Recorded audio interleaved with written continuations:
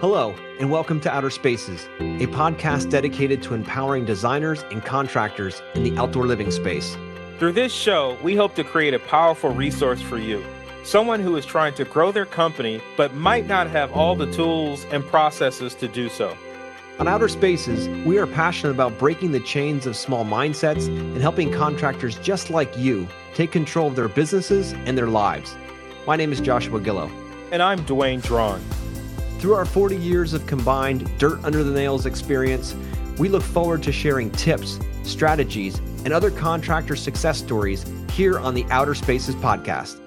Without further ado, let's get on with the show. Hello and welcome back to the Outer Spaces podcast. This is your host, Joshua Gillow, alongside my trusty sidekick, Dwayne Drawn. What's going on, Dwayne? Nothing much, man. Chilling like a villain. I feel like a fishbowl today. I feel like I'm living in a fishbowl. It's raining like crazy. For once, it's actually been pretty dry here for a long time, so I'm enjoying to see the rain. It's sort of a joy to watch it come down, but it's coming down pretty hot and heavy. Yeah, it won't be long. It's going to be snow out there in Chicagoland.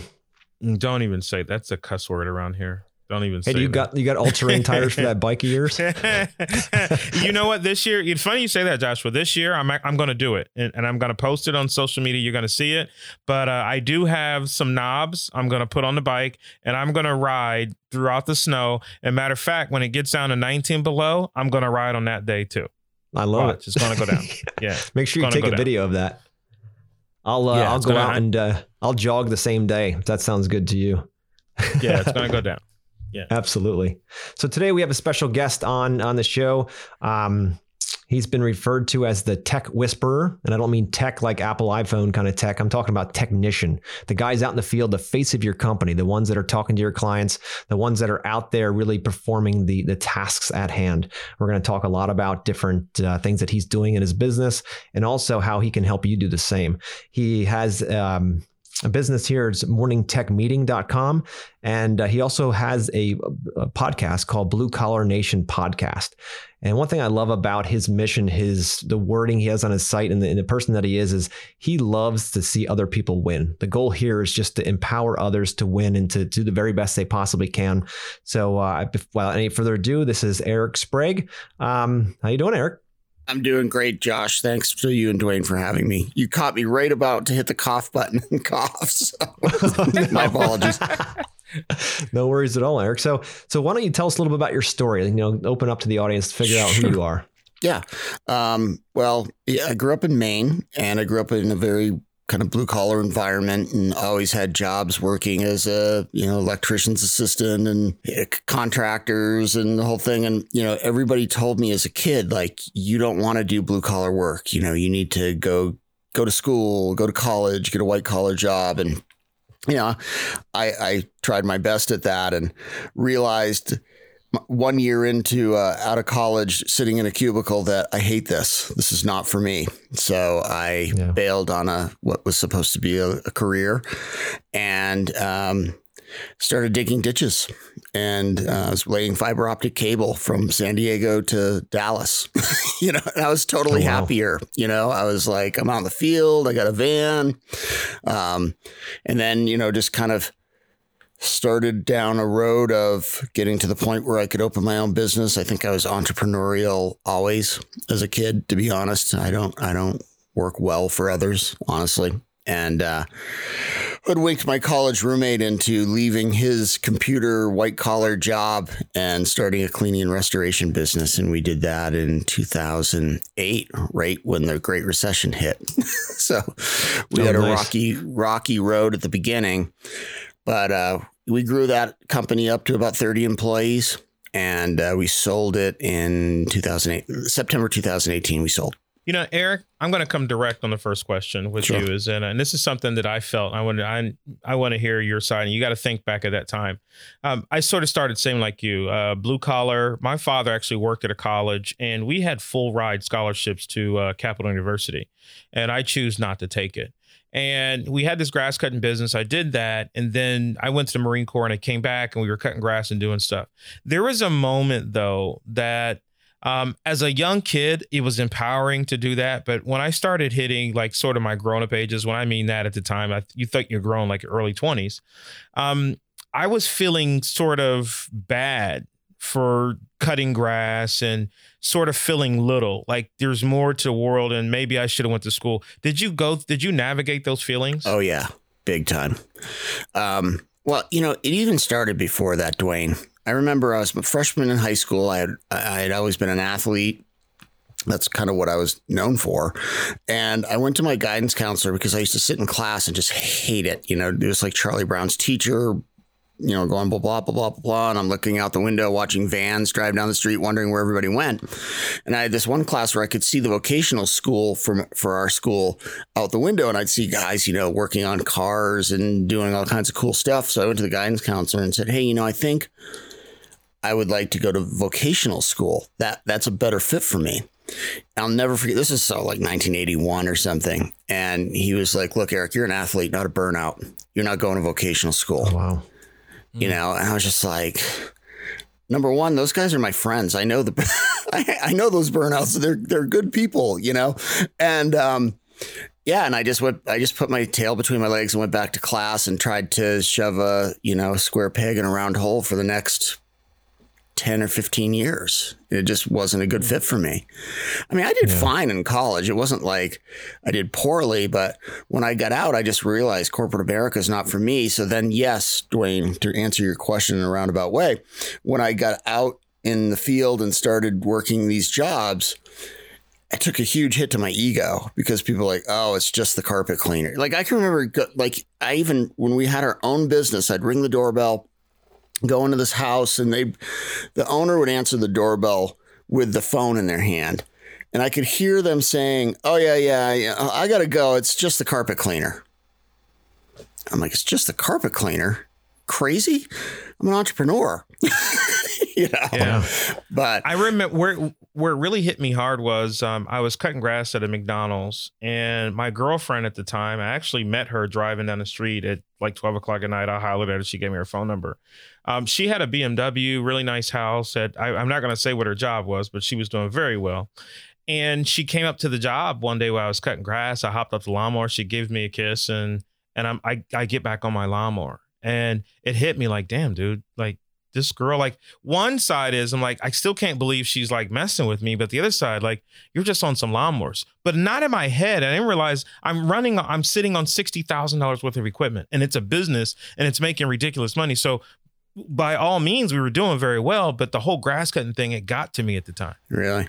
Yeah. I mean, once our business got established and, I would get to jobs and, it's the carpet cleaner or whatever, and I would sit there in my head thinking, I've got 30 guys rolling in, 20 vans. And I was up at 4 o'clock, working on my P&L, like, and I'm probably making way more money than you are. So that's what got me over it. I started to have to think of myself as I had to drill down and be like, I am an entrepreneur. I don't care what anybody says about me. I don't care about a BMW or anything. It's like, I know that I'm successful. Like, they might not view me that way, but I view me that way.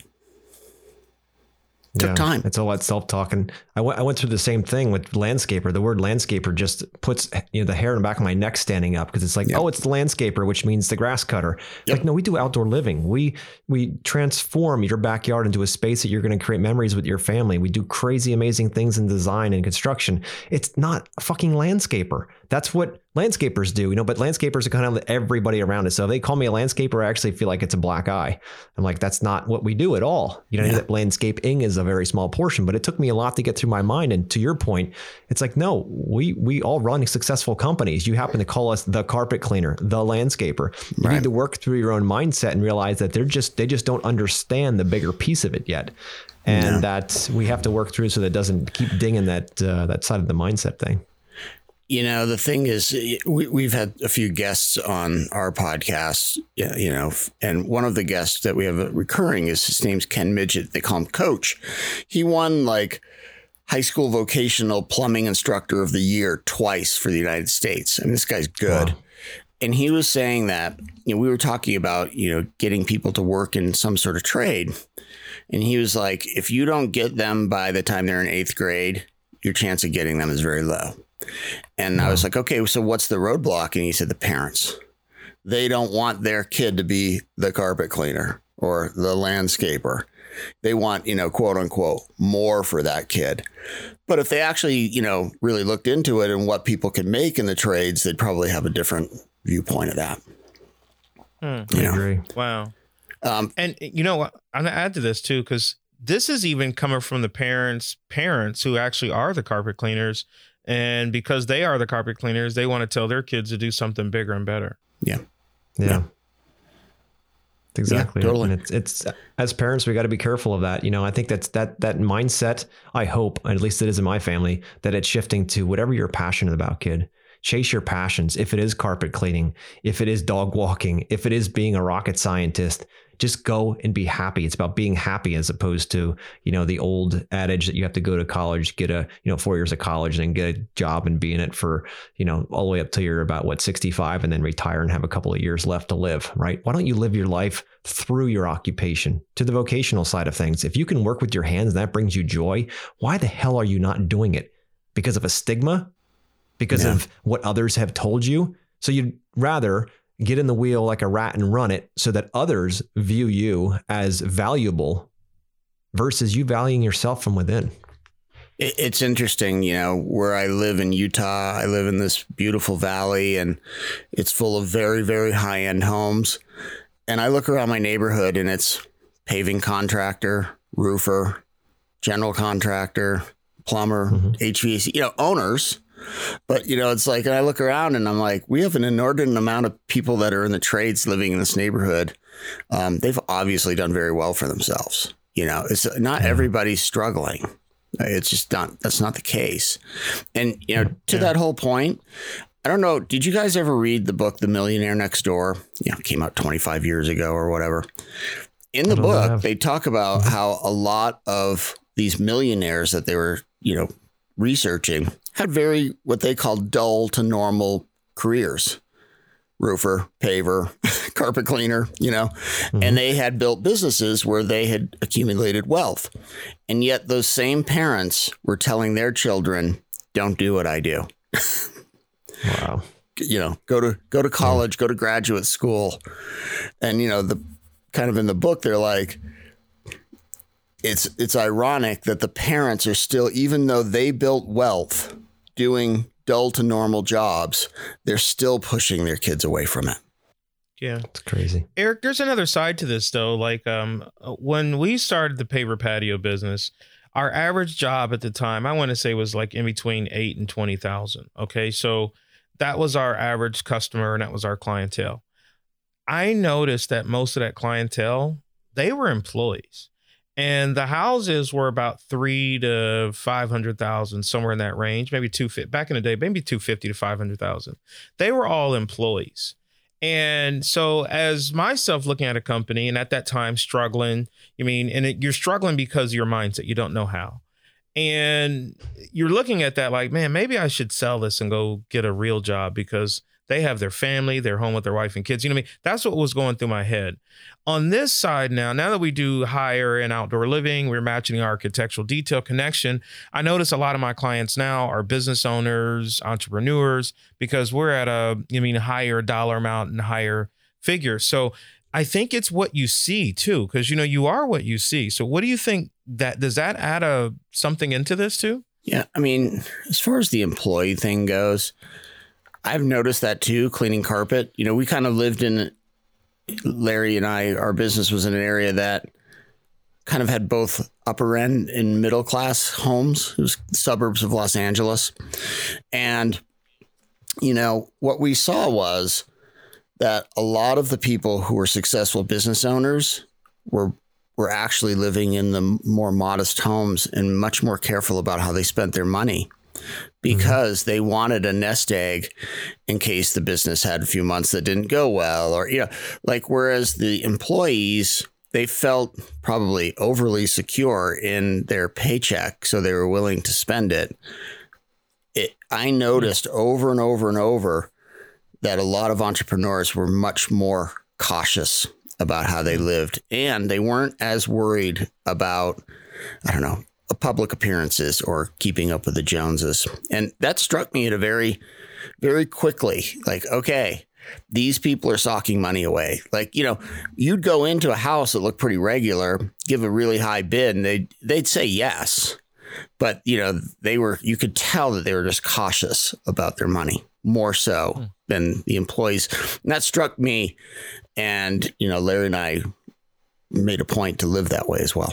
That's smart. Yeah. It's because they know how much it can come and go. To your point, exactly. When they're used to a paycheck every week, every 2 weeks, it shows up in their account, direct deposit, and they just keep moving their life. As long as they don't move the needle past what their comfort is, or they're not going to go into debt, they just always think it's this golden road coming down this, and you're just walking on it. Where as a business owner, especially in seasonal businesses, I don't know how seasonal, I bet it is seasonal, the carpet cleaning business, but in outdoor living, in landscaping, it is very seasonal in the northern tiers for sure. And we always had to do 9 months of work, and then we spent most of it in 3 months of the snow in the winter, and it just the same freaking rotation. Like every year we started a new business right after tax season. Once he got his the big chunk of cash, then we're like, crap, now we got to go run this. And then by the end of the year, like, look, we got money. And then all of a sudden it goes winter time, we lose some, and then spring it's back to pay the tax man and back out again. It's like this endless cycle. We eventually broke that by being much smarter at how we do things, and now we don't even have cycles anymore. But The point is, did you see that in the carpet cleaning business as well, that cyclical spin around? Yeah. I mean, people for carpet cleaning, even in Los Angeles, people think, oh, LA, it's sunny every day. There would be no seasons, but there still are, because if it's 55 degrees in Los Angeles, they view that as like minus 19 in Chicago. Yeah. It's a relative scale, right? Yeah, so they're like, I'm not having you come clean my carpets when it's 55 degrees out. That's crazy talk, So, the majority of our business was insurance work for property restoration, fire, flood, mold. So, but that's cyclical too. Not cyclical. It's up and down. Those are random events. You don't know how many you're going to get at any given time. So we could get 20 calls in one day and not have a call for 5 days. It just depends, And so for that, you always had to have a nest egg, or what if I get 2 really big commercial property restoration jobs where it's going to take the insurance company 90 to 120 days to pay me, and I'm going to lay out $200,000 to do the jobs.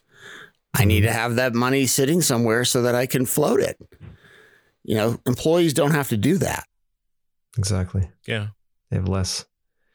So Eric, you go selling your company to 30 employees, back in 2018, it's 2021. What happened between now and then? Oh, so much.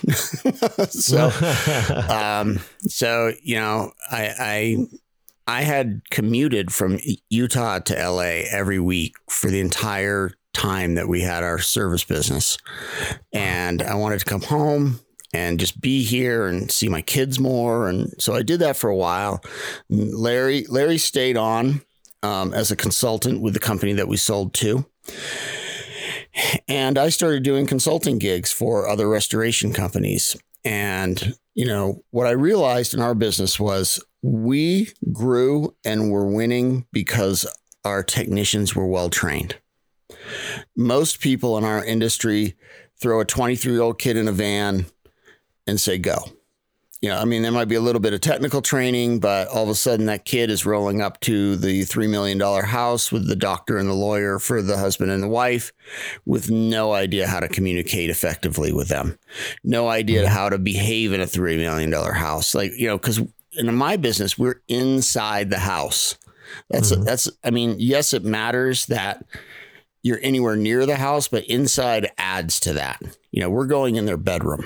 We're going in their bathrooms. So, we were having a lot of problems, and I just realized that these are all from the field. And then as I dig in, none of them are technical. My guys know how to do their job, but they don't know how to behave, because the people that came and applied for the job, a lot of them were, males, young males. Many didn't have a dad. Many didn't grow up in a family that, taught them a lot about $3 million homes.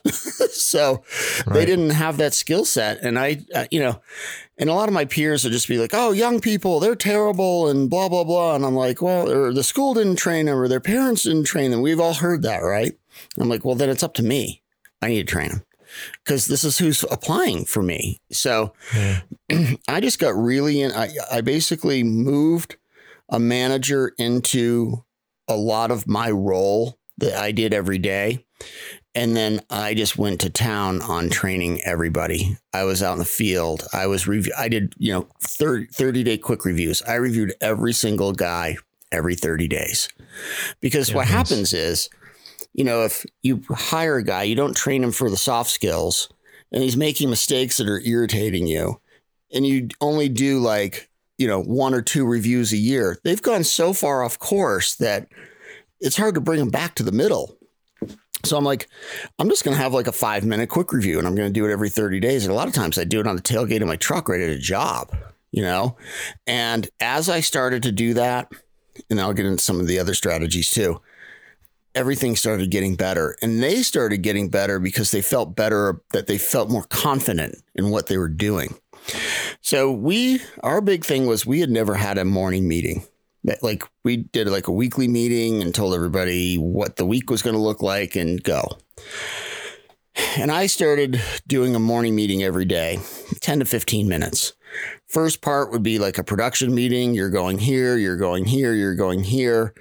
But then the second half would be personal development, DISC personality training, in-home behavior, how to do add-on sales, all these other soft skills. And I was just thinking I think this will work. I don't know if this will work. And man, it worked. It worked well. So, all of a sudden we're having way lower turnover. We're not having the callbacks. We're having more add-on sales, all the things that you want. So after we sold, I just realized I started doing some consulting work for another company, and I started doing a morning meeting. And they had all kinds of culture problems and all kinds of mistakes, and it was going away. And I'm like, this works for everybody. What I'm doing works. So I called up Larry and I said, I have an idea for a business. Let's start a video training academy where they get a 5 to 7 minute video every single day of all the same lessons that we taught our guys. And it doesn't matter if you're in landscaping, pest control, HVAC, electrical, carpet cleaning. We all do the same thing. We send people to people's homes. Right. So the lessons are similar. So we started that 2 years ago, and now we're in all of those industries. We have people.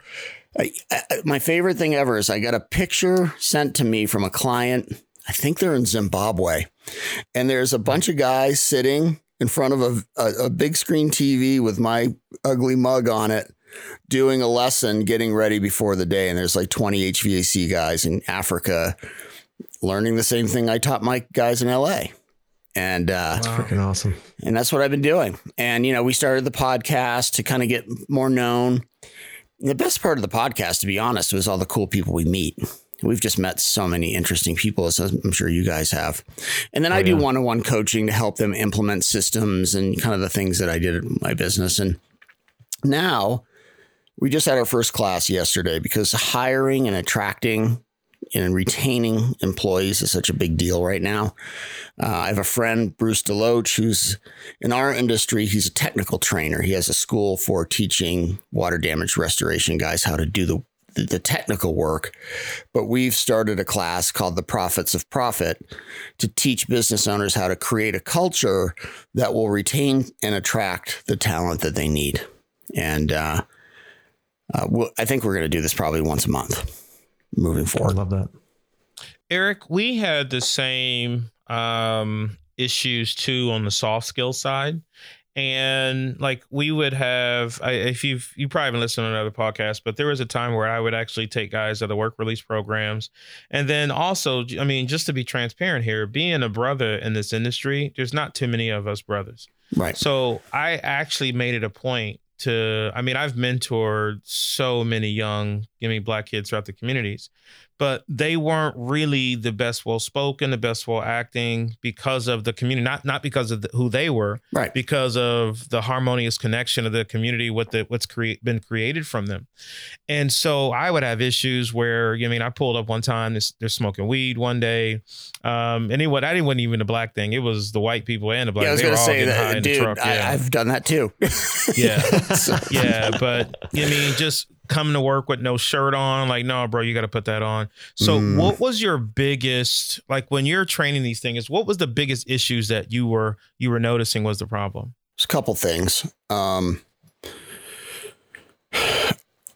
accountability was always one that a lot of these kids, and I'm not trying to stereotype it, they didn't have a dad. They didn't have that kind of figure in their life that said, no, you're not going to behave that way. So when they would come to work, they would think that they could just do whatever they wanted to do, like they were doing, I guess, at home with mom with no accountability. So, instead of getting angry and yelling and all that, I would have to, do the coaching. Hey, look, you can't treat other people that way. You have to be accountable. If you want to have a good life, whether it's at our company or anywhere else, you need to show up on time, look the part, shave, treat people a certain way. And I know that sounds so basic, but these kids were not coming with those skills. They just were not. The other thing was confidence, to be honest. A lot of them, because we were in a lot of high-end homes, they had been taught, I hate this, they had been taught to view wealthy people as the enemy of everybody else. Yeah. And, they had all these preconceived notions about quote unquote rich people or, rich assholes or whatever they said, and, I had to undo that because it was like, if you guys look at our jobs for the year, our wealthier clients are actually the easiest clients we have. And the reason for that, I think, was because let's say they spent $1,500 on a carpet cleaning job. The percentage of their disposable income that $1,500 represents is very small compared to somebody that makes $48,000 a year. It's just different. So the person that makes $48,000 a year is going to grind us way harder than the wealthy person for the same ticket. And as I started to bring those things up, they started to recognize them. Yeah, you're right. They, the wealthy family were super nice to me, but they had these preconceived notions, Dwayne, that rich people were jerks. And that is not true. Yeah. This is not a question, but especially, like I said, bringing color in, we dealt with a lot of racial issues in our thing. And something that I did notice that coming up is that the people who made the most money, they treated me the best when it came to racism. And it was actually some of that same reason, because what I felt was the more money you made, you realize that it takes everybody to make it. And so the more wealthy the clients were, they actually treated us like it was an amazing feeling. I know it sounds crazy to you guys, but it was an amazing feeling to feel like I was treated with respect and like something. I couldn't wait to work for those clients. And then sort of that middle class, that middle class client, it felt like we threatened them and they treated us like trash. So I would actually try to avoid them and then focus more on the higher end client. That's probably how we even became what we are now, is because we get treated so much better on that level. So I understand what you're saying. And like I said, it wasn't a question, just a statement. Well, I can add to that, though. I think wealthier people believe in meritocracy. They got to where they are by being good at what they do. And they know that whether you're green, red, purple, orange, if you're good at what you do, you're good at what you do, and they don't really care. Yeah. It's not part of their vocabulary to think that way. That's my take on it. No doubt. So, Eric, obviously you have, that you want to now teach skills, the tech skills to people now. Tell us a little about your platform, what makes you guys different, and how you're bringing your message and your skill set, if you will, and mindset to the industries. How are you doing that?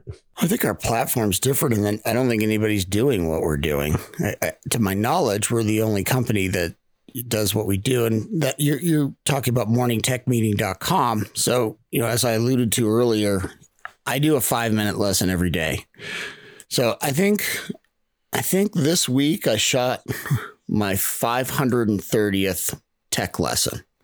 So wow. It's not like we do 15 lessons and they just repeat them over and over. These guys get a new lesson Monday through Friday, every single day from scratch by me. Wow. And, we do repeat topics, but we don't repeat them the same way. Because I have so much field experience, I try to bring in these quick lessons, stories from the field that the guys can relate to. Because, when I first started doing it, I was making the mistake of thinking in theory. right? Like, I would do it much more book learning style. And my guys would sit there and just glaze over like, oh, we're going to have a lesson on, manners. So, it just didn't resonate. So I started going, wait a minute, at heart, I'm a technician just like these guys. I need to speak their language. I need to tell the same stories that they're seeing in the field. And I honestly think that that's what gets them to resonate. What I hear from my clients is that it's the same stuff that the owners are telling them. But when somebody else tells you, kind of like your parents, it carries more weight. They'll call me frustrated and go, Eric, I have been telling this guy to do this, to not walk across the lawn or whatever it is 100 times. And then all of a sudden you have a video for 5 minutes saying never cross the lawn, always take the sidewalk. And all of a sudden he's telling all the other guys, we got to make sure we, take the sidewalk because Eric said we need to take the sidewalk. And he's like, why is that? And I was like, well, it's a few things. Number one, he doesn't know me. Number two, I'm saying the same thing that you've been saying. Right. So I'm reiterating that. And number three, and most importantly, they don't know my bad habits. Right. You have contempt for the people that you work the closest with because you see them in all their ugliness, so my guys would be the same way. So, just having that drip on 5 to 7 minute video every day of how we behave at a house, how we talk to a client, where we put the van, how we walk to the door, how we put property protection down, why we don't park in the driveway, all these little things, they sound like little things. But when you're dripping on them every single day, the guys, their behavior changes. They start seeing service. I got something for you. So Joshua and I have this course called Yes Express, and we're teaching contractors how to sell, how to design. One of the things that I'm noticing about myself is that I'm really good at sort of like the face-to-face, sort of like this podcast explaining. But now we have these videos that we've created to teach. And I'm not saying I'm going to be horrible at it forever, but as of right now, I'm not good at it. And how did you become better at doing a teaching session instead of like this live section? What's your tips? Because you're going to help me right now.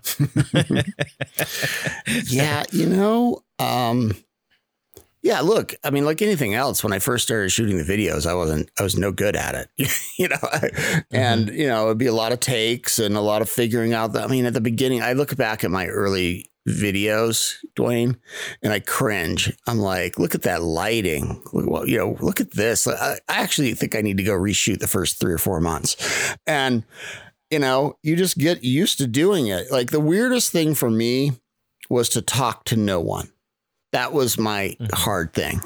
So you just have to get, and to be honest, I shoot into an iPhone. Because if the quality, here's one of the things, if you're dealing with technicians, if the quality is too professional, they will tune you out because it's too fancy. It needs to be a little gritty and grainy. Like that's what I learned from our testing. When we would show the really nice camera with the really great lighting and a really good microphone versus the iPhone with still a good microphone, they preferred the iPhone. Right. So that would be one thing. And, getting your lighting down is huge, to be honest.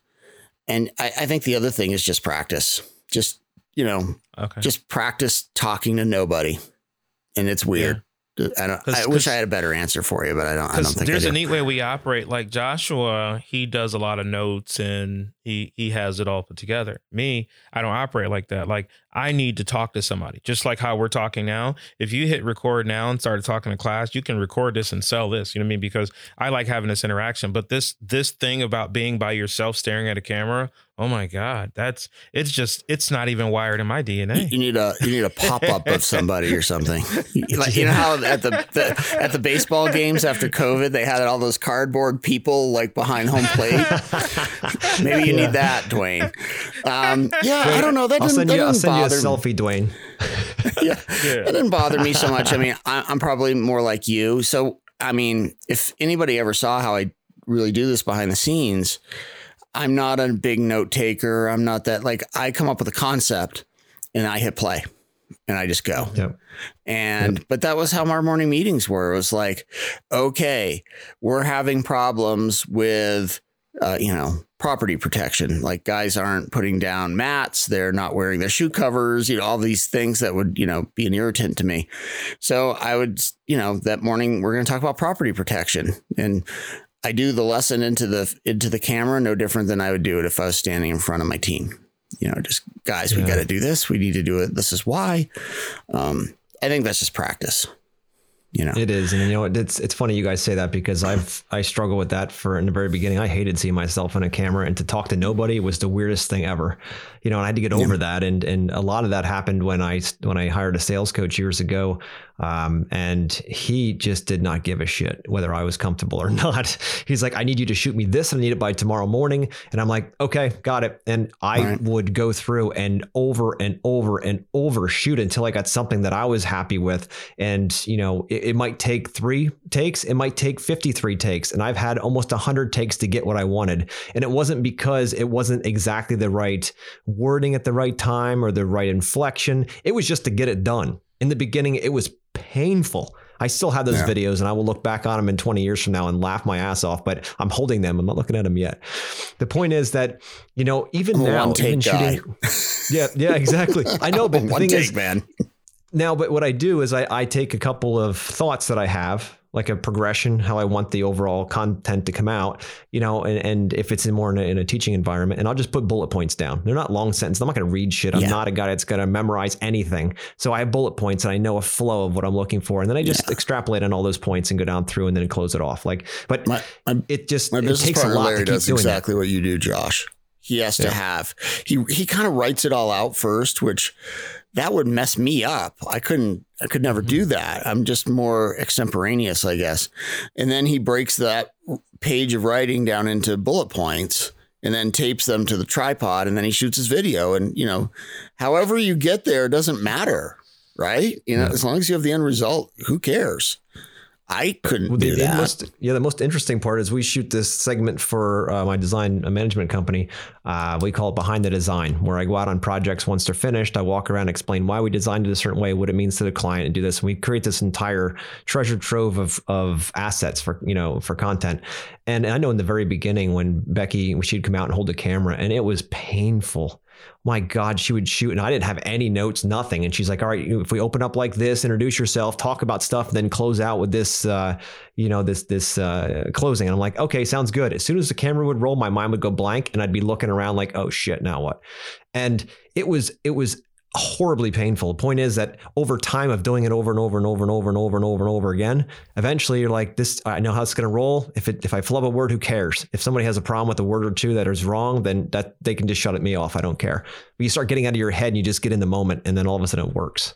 Well, I'm a little like you that way, Joshua. I have to clear the house to shoot the videos. I don't want anybody hearing me shoot the videos in another room. I don't know why. That just weirds me out. So like everybody in my house is irritated when Dad has to go and, shoot his weekly videos, because they're like, oh, we got to leave for 2 hours or an hour or whatever. I just can't. I can do it better now by myself than with people around. Yeah. Eric, I guess the question was more style too, because I shot a vlog. I think I shot like 97 vlogs, and I want to say 99% of those vlogs are one take, one shots. You know what I mean? Yeah, and I was sort of like, I didn't give a shit. I would listen like, what word was that? Like, I would say sometime. But I think when you're training, and maybe I'm holding the hammer too hard over my head, I feel like when I'm in a training and I'm training somebody, now though every word, every morsel, everything matters. And it's like, maybe I should just go back to my style. That's just who I am. Yeah, I don't believe that, Dwayne, because if you were there with them, you would misspeak and you would say something, whatever. I believe that one of the reasons the technicians resonate with my videos is because I'm no different than the guy standing in the warehouse in front of them. I'm using the same language. I'm not way dressed up. I'm telling funny stories. I'm doing whatever to get their attention. And if I flub up some words, I just keep going. And I think that seems more real to people. I think your authenticity by misspeaking sometimes has more effect than if you reshot. So I totally agree, like man. I misspell stuff. Like I'll give you an example because ours are on a blackboard. It's like school, right? I have a blackboard and I have chalk behind me. And the reason we do that, I mean, it's kind of become a thing like, oh, we're going to school, Eric's school. But the reason we did that is because at my shop, I'm a whiteboard person. Everything goes on a whiteboard. I've like my entire office whiteboards, but you can't shoot off a whiteboard because it reflects the light. So Larry's like, well, let's go with a blackboard. And I'm like, oh, okay. And look, I'm a horrible speller. And I'll be like on this blackboard in the middle of a video, and then I'll just turn around. I'll kind of look at it and be like, guys, I have no idea if this is spelled correctly or not, but you get the point. I love that. Sound like me. Yeah. And, but the thing is that I think the guys, and I say the guys because they're mostly males, but, all the techs all over the world that are watching that are like, yeah, I can't spell either, man. I think I'm the same. Not only am I a horrible speller, I'm also self-conscious about it. So if I'm writing beside you, it's pretty much scribble because I don't want you to see what I'm writing. Oh, that's funny, Dwayne. That's what I spelled right.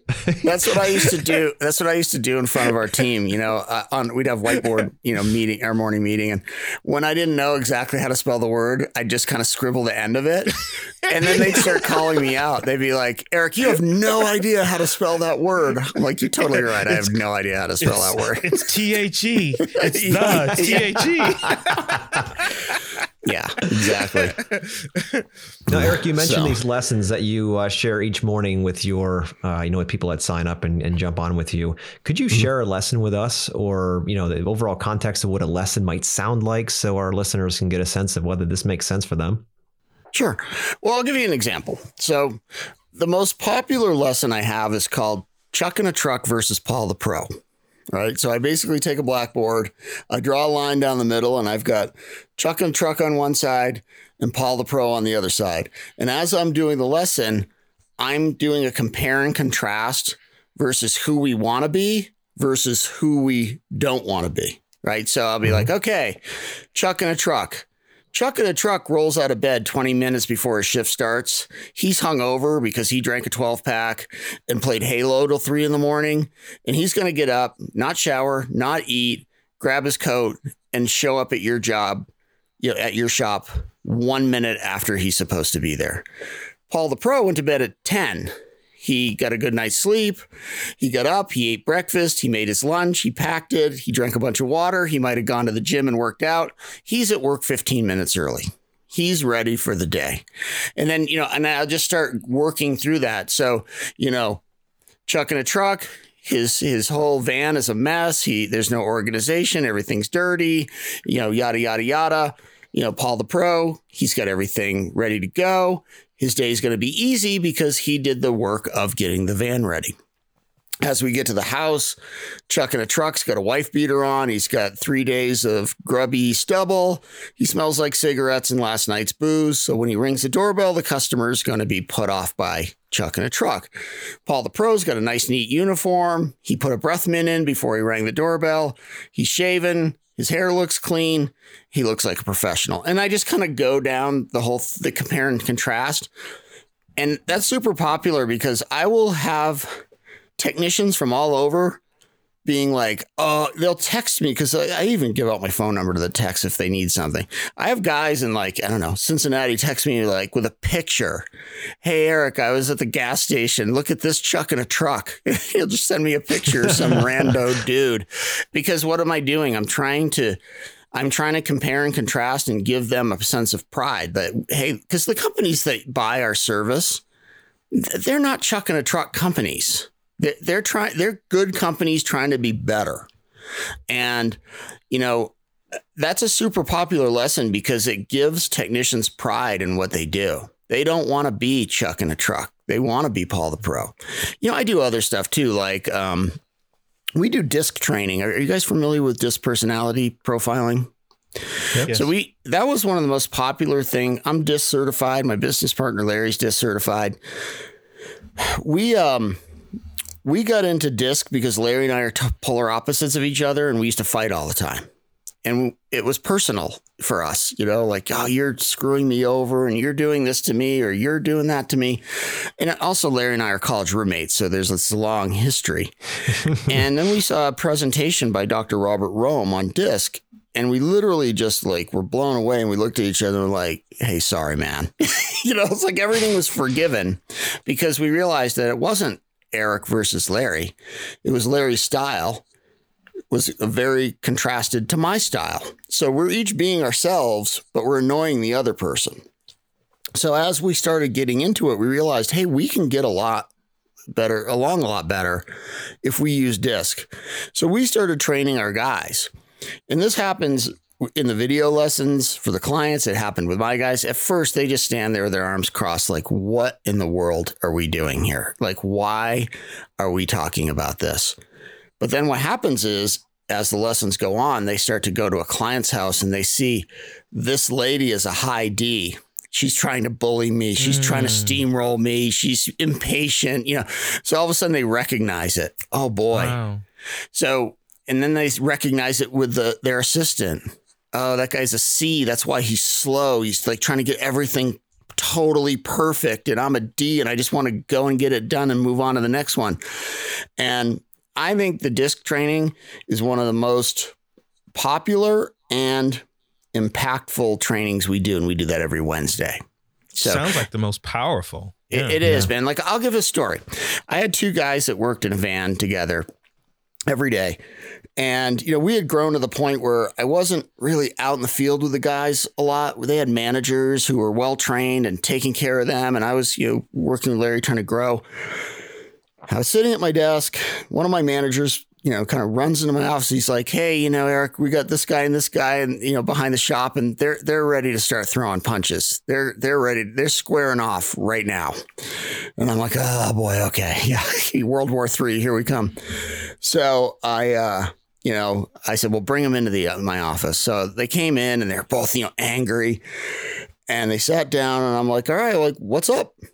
And then I'm waiting for, I hate this guy. And, you know, like we've all heard that as an owner. Right. And the other guy goes, well, Eric, here's the deal. I'm a high D. I want to get it done. I'm impatient. I want to do this. And, you know, he's an I. So he's spending way too much time talking to the client and asking all this stuff about, you know, this and that.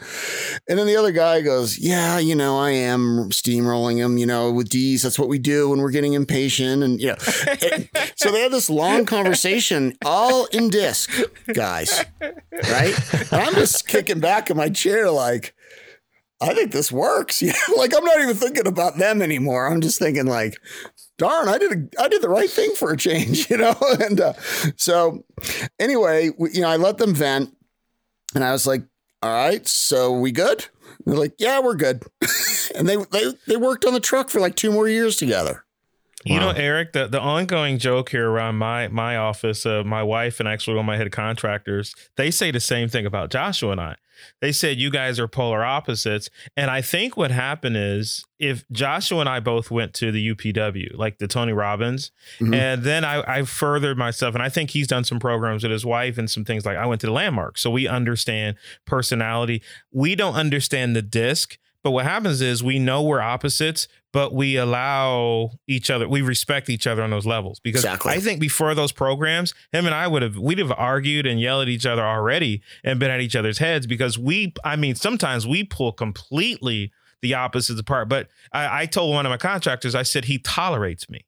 And I guess that's where the friendship lies is like, he'll get on here and he's all proper and cool, calm. And I'm like, what the fuck? You know what I mean? Like, I'll just drop something out and you can see him trying to clean it up for a second. And he looks back like, that's just Dwayne. You know what I mean? And we respect each other. Well, no, that's Larry and I.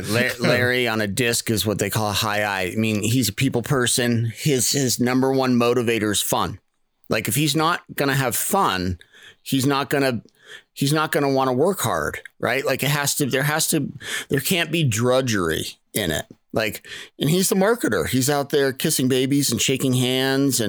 But the downside of an I is lack of detail. Communication sucks, you know, like lots of missing information, which used to drive my technicians bonkers, you know, and I'm what they call a high D. So like, big picture, impatient, all about tasks and just getting things done. Don't care if there's drudgery. That doesn't bother me. I'm not here for fun. I'm here for money, that kind of stuff. And, we had to learn that we need to put both of those things together because we're stronger together than apart. Because, not everybody thinks like me and not everybody thinks like him. So because we were polar opposites, it made us more successful. And that's what I try to teach all these technicians, that, look, a lot of guys go out in teams of 2. It's super common. So you're going to be different. You got to use that to your advantage. I say that with my cleaners, like the lead might be really good at cleaning, but not really good at sales because they're not a people person. But they have an assistant who doesn't know really how to clean all that great yet. Well, great. Let's teach him how to sell. And while you're cleaning, he can be going and getting a sofa add-on or a tile add-on. And, you have to use the skills that you have on every van to its maximum potential. That's what I believe. I totally agree. It's to Dwayne's point. It's understanding that everybody is different and to not try to find fault in that, but try to find as much value, because that person complements a lot of things that you may struggle with, what I mean? Or things that you don't bring to the table, they do. And it makes the whole conversation, like our conversation, Dwayne, it makes it more exciting. You throw things in there, I throw things in there. And, it makes it more entertaining and more enjoyable, because at the end of the day, it's all about enjoying this ride we call life. So, that's really cool. Now, Eric, unfortunately, our time is already starting to wrap up here. So I want to have a way that people can reach out and find you. So can you tell us how we can find you out there? Yeah, a couple ways. So best way is morningtechmeeting.com. So you can get sample videos. So if they're interested in the videos, they can get, I think for $1, you get like a week's worth of videos or something like that. And then look, this video training, it's purposely inexpensive because we want every service company to have it. So it's $129 a month for your whole company, right? You're getting, 5 days a week of lessons for $129. And the reason the price point is that is because we feel that everybody wins. The clients win because they're getting a better experience. The technicians win because they feel better trained, and the owners win because they don't have to do the training themselves. They can focus on other stuff. And then we also teach other classes, and they are all listed on Morning Tech Meeting as well. And then the best way, to be honest, is just put your email in. There's a spot on our website to put your email in to get updates. So anything news coming up will come through there. And then the other way would be the Blue Collar Nation podcast. If you want to get to know Larry and I better, I think you get a pretty good sense of listening for a very short period of time. And we have really cool guests because we're not just, it's kind of like you guys are doing. It's not just cleaning and restoration. Yes, we have that, but we have plumbers, we have landscapers, we have, everybody. And it's just so much good information. And we do an hour show every week. So we've been doing that for 2 years. And then one last thing, if you don't mind me adding this. So we're starting a class. We had our first one yesterday. It was a virtual course, a 1-day virtual course it's called The Profits of Profit. You can find that also on morningtechmeeting.com. I think we're going to have this once a month. Myself and another instructor in my industry, we just realized that everybody's having such a hard time with staffing.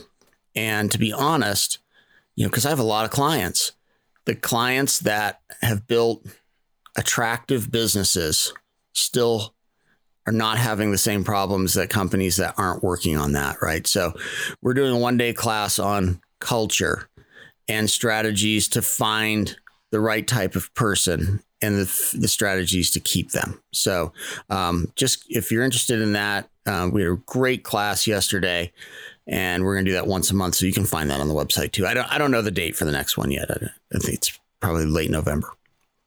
Yeah, Eric, we interviewed a Ryan England. I think it's on our last podcast I know Ryan. episode. Yeah, he's a dope dude to connect with that on that one. Yeah, Ryan's been on our podcast at least once, maybe twice. So yeah. Ryan has a really unique and interesting, hiring system. I really like. I think the problem that he has is like the same as a lot of people have. The owners they want to buy something that they don't have to do anything with. But Ryan's thing, like anything else, you have to make changes within your organization to make it work to its full potential.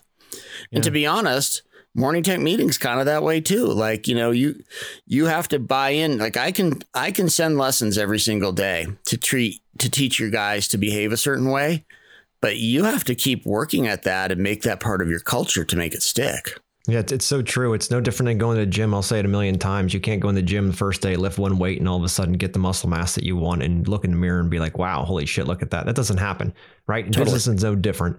So even with our process, we have people come through and they're just like, yeah, I want to lift the dumbbell once and sew the muscle. I want to come to one class and then sell my ass off. This is amazing. But it doesn't work that way. That's not how life works. So if that's you listening, I would suggest you just shut the podcast off and go back to being mediocre. But if you want to actually grow, Chuck in a truck. Exactly. Go back to being Chuck. But if you want to grow and you want all the things that are in your dreams and all the things that you want to do for your family and in your life and travel and whatever it might be on your list, doesn't matter. Whatever it is for you, you're going to have to roll up your sleeves and get dirty. That's just what it is. You're going to have to put effort forward. And, Eric has an excellent program here that you could work with if you have technicians in the field. Just imagine each day having, information to be able to look at with your team, having a morning meeting. He can teach you how to do that and then have content to work with too, to say, okay, today we're going to focus on how do you show up to the front door when you first ring that doorbell. It sounds so minute, but my God, is that important? So important. Yeah. Can I make one more point about that? Sorry, my guy rescheduled, so I have a minute or two. Okay, go for it. I had a coach. His name was Howard Partridge for our business, and Howard used to say, "Build the team, or give up the dream." And we all go into business not to just work our ass off 7 days a week and, do this. We want to have a better life for ourselves, right? I mean, that's the whole reason we all become entrepreneurial. And a lot of us start out as technicians in any kind of the trade, right? So we know how to do the work. Like Dwayne, you're on a lawnmower, right? You know how to, do all that work. And all of a sudden you're now like parlaying that into a business. And to scale that business, what do you need? You need a team. And you need systems and you need people to behave a certain way. And if you don't put the effort into building that team, you will never be free. My day before we sold was I'd go in and do a morning meeting. I'd go in the office and see if the girls in the office had some paperwork I needed to look over. I would leave. I'd go ride my bike for like 3 hours. Then I'd take a nap and then I'd, read a book. And then I'd show back up at the office at 4 o'clock and high five everybody as they came in from the field, ask if everything was going okay. And I got the heck out of the way because I had trained managers and the people to do the work for me. It took a long time to get there, but that was my dream. I didn't want to be every day, all day at the business. So like you said, Josh, you've got to put the work in on the front end to make that happen. That's exactly it. Well, Eric, we definitely appreciate you on a podcast. Anyway. I learned some stuff here. It's been great. I certainly appreciate it all.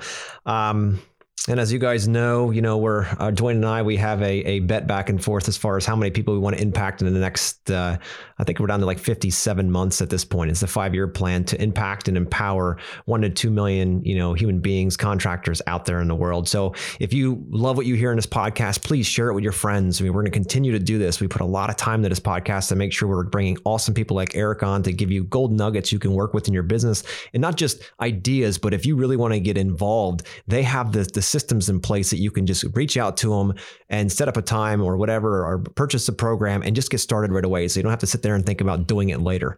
Right. So again, if you find value in this, please tell your friends, leave us a review on the podcast. It's fantastic. Get others involved so that we can help impact and empower everybody. So guys, with any final nuggets you want to drop here before we go? Train your people. Love it.